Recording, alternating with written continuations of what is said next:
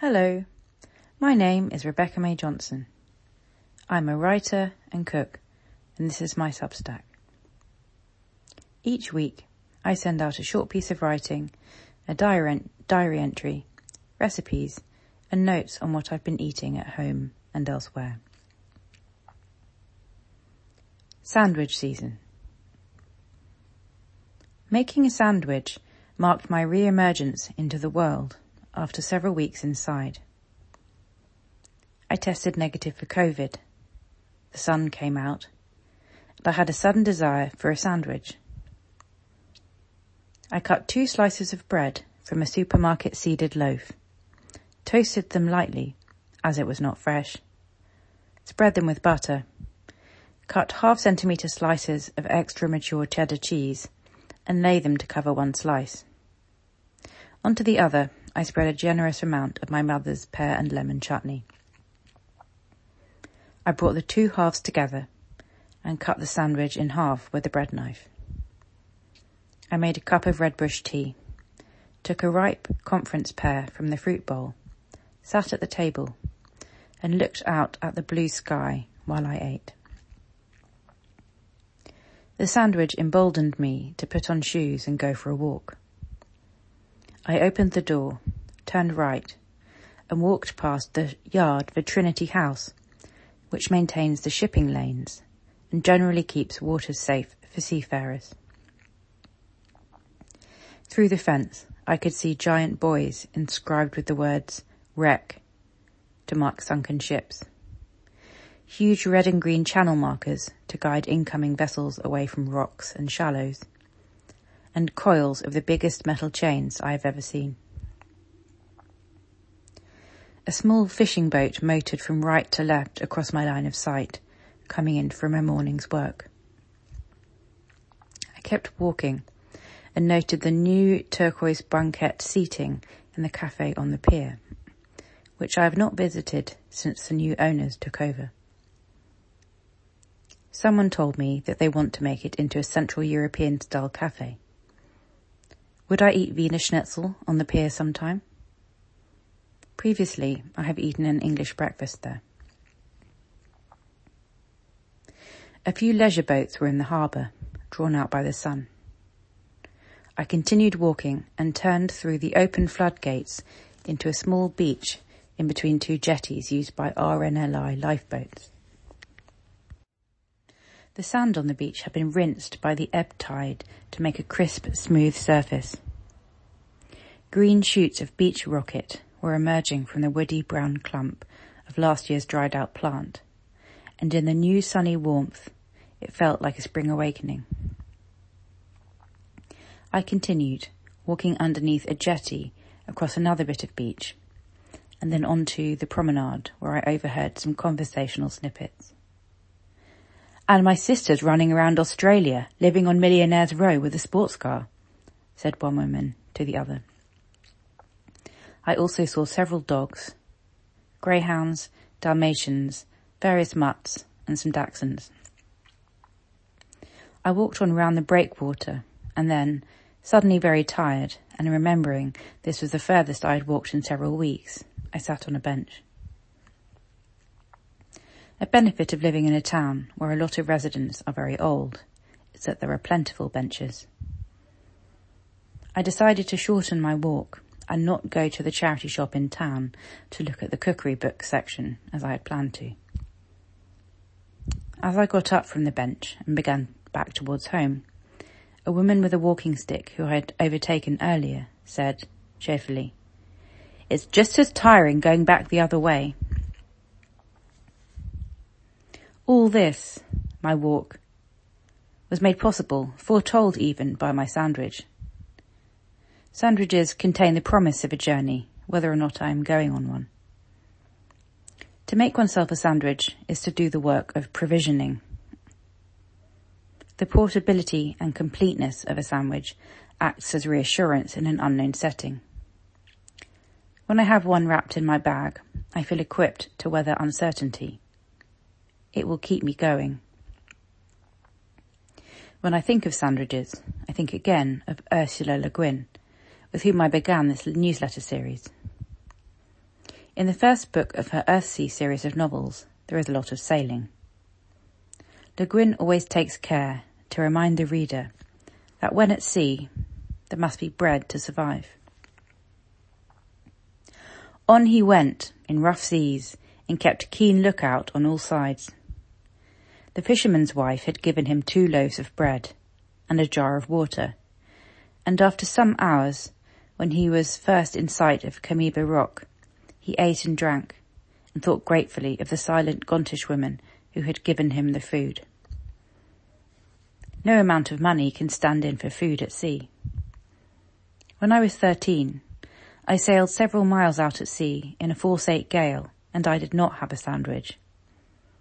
I was the crew in a 12-foot-long wooden dinghy, sailing in a race with an 18-year-old boy whose boat it was. He did not bring any food, just 1 can of Coke between us, which was stuck with electrical tape to the mast of the boat. It exploded when we hit a wave as I was reaching desperately for it. After 5 hours, we capsized for the final time and gave in to the waves. There were holes in the hull and the sail, and we were too tired to heave it upright. We held on to ropes until we were plucked out of the water by a rescue boat. After reading Le Guin, I thought about that experience again.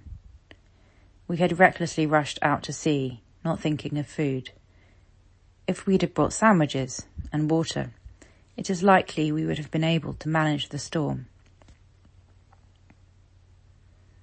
A week in sandwiches. These sandwiches were not eaten in dramatic circumstances, but nonetheless, making and eating each one brought its own excitement and pleasure. The latter 2 were the beneficiaries of a bout of pickle-making energy I had on Monday, when I made kimchi, fermented daikon radish, and spiced preserved quinces. I used kimchi in 2 sandwiches this week, and of the moisture, deep savoury quality, and hint of chilli that it brought. There is a link to the kimchi recipe I used on the newsletter page. It's free. It worked really well for me. Sandwich before a walk. For 1. Cheddar, butter, chutney. Ingredients. 2 slices of bread, butter, extra mature cheddar cheese, pear and lemon chutney. How to make. Lightly toast both slices of bread. Spread both slices with butter. Cut enough cheddar in 1/2 centimetre thick slices to cover 1 slice. Spread the other slice of bread with chutney.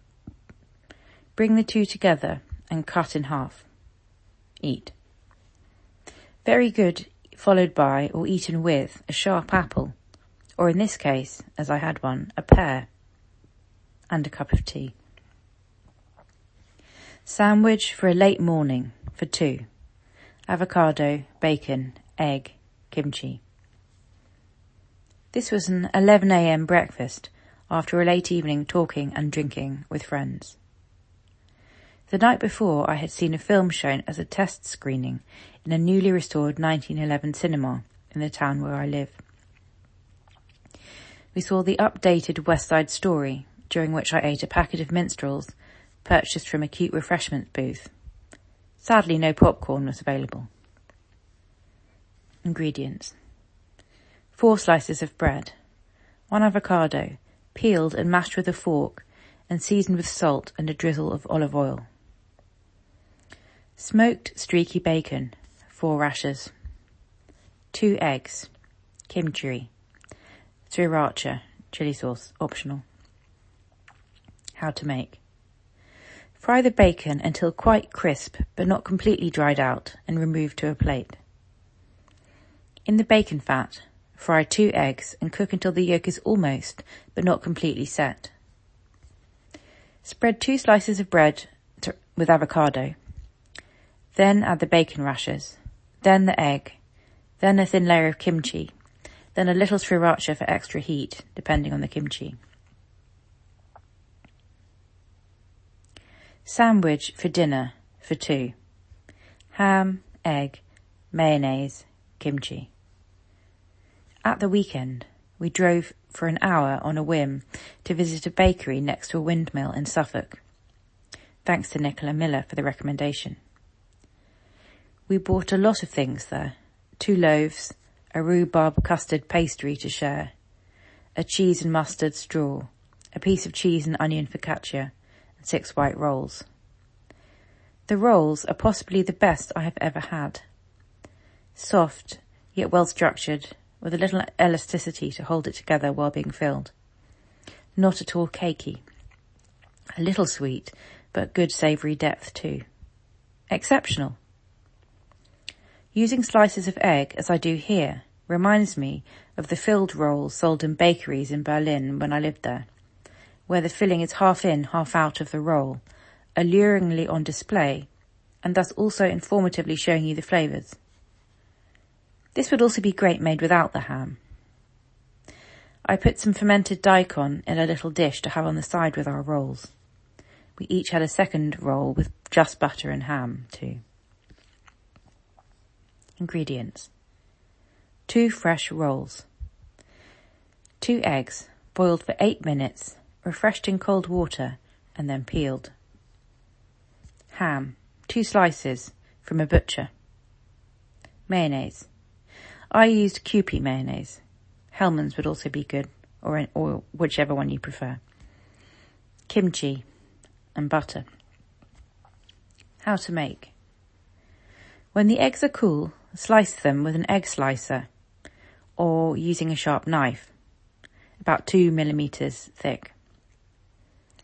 I took the opportunity to use my novelty egg slicer for the first time. Halve the rolls with a bread knife. Butter the bottom half and then lay on the ham. Arrange the sliced egg on top. Season with black pepper. Then, if using Kewpie mayonnaise, squeeze over zigzags of mayo on top of the egg. If using mayonnaise from a jar, gently smooth some over using a knife. On top of that, a layer of kimchi. Then a little more mayonnaise on the other half of the roll, then bring together. We had this for dinner with a glass of Beaujolais wine bought from a nice new shop in Bury St Edmunds where we visited on the same day trip when we visited the bakery. Eating notes. A piece of toast spread with soft goat's cheese and covered with chopped walnuts. Served with several slices of spiced preserved quince, which I made on Monday, and chicory roasted in butter. The quince recipe, which I have now made twice, is from Elizabeth David, Salt, Spices and Aromatics in the English Kitchen. To cook the chicory, I quartered 2 heads of chicory lengthways, leaving them attached at the bottom. Then I seasoned them with salt and pepper. I melted 2 tablespoons of butter in a heavy cast iron frying pan, and when the foaming subsided, I added the chicory quarters. I cooked them on the hob, turning them until they were browned on all sides, then put them in the oven for 20 minutes until they were soft all the way through. I gave them a small squeeze of lemon just before serving. Fish and chips, cooked in beef dripping and a can of Coke, eaten outside the night before the full moon on a park bench with my friend Laura before we watched West Side Story in the restored cinema. Bucatini with chicoria. I left the chicoria in a bowl of cold water to allow dirt to fall to the bottom, then refreshed the water twice more and picked it over. Then I put it in a large frying pan with salt, sliced garlic, dried chilies on a medium heat, and put a lid on till it wilted, and then I fried it.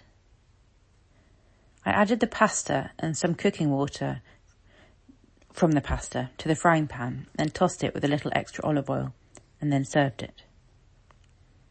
Finally, a breakfast tray of egg and bacon and ketchup buttered roll with coffee, and then a small dish each of mango with chili lime salt, eaten with a fork. Thank you for listening.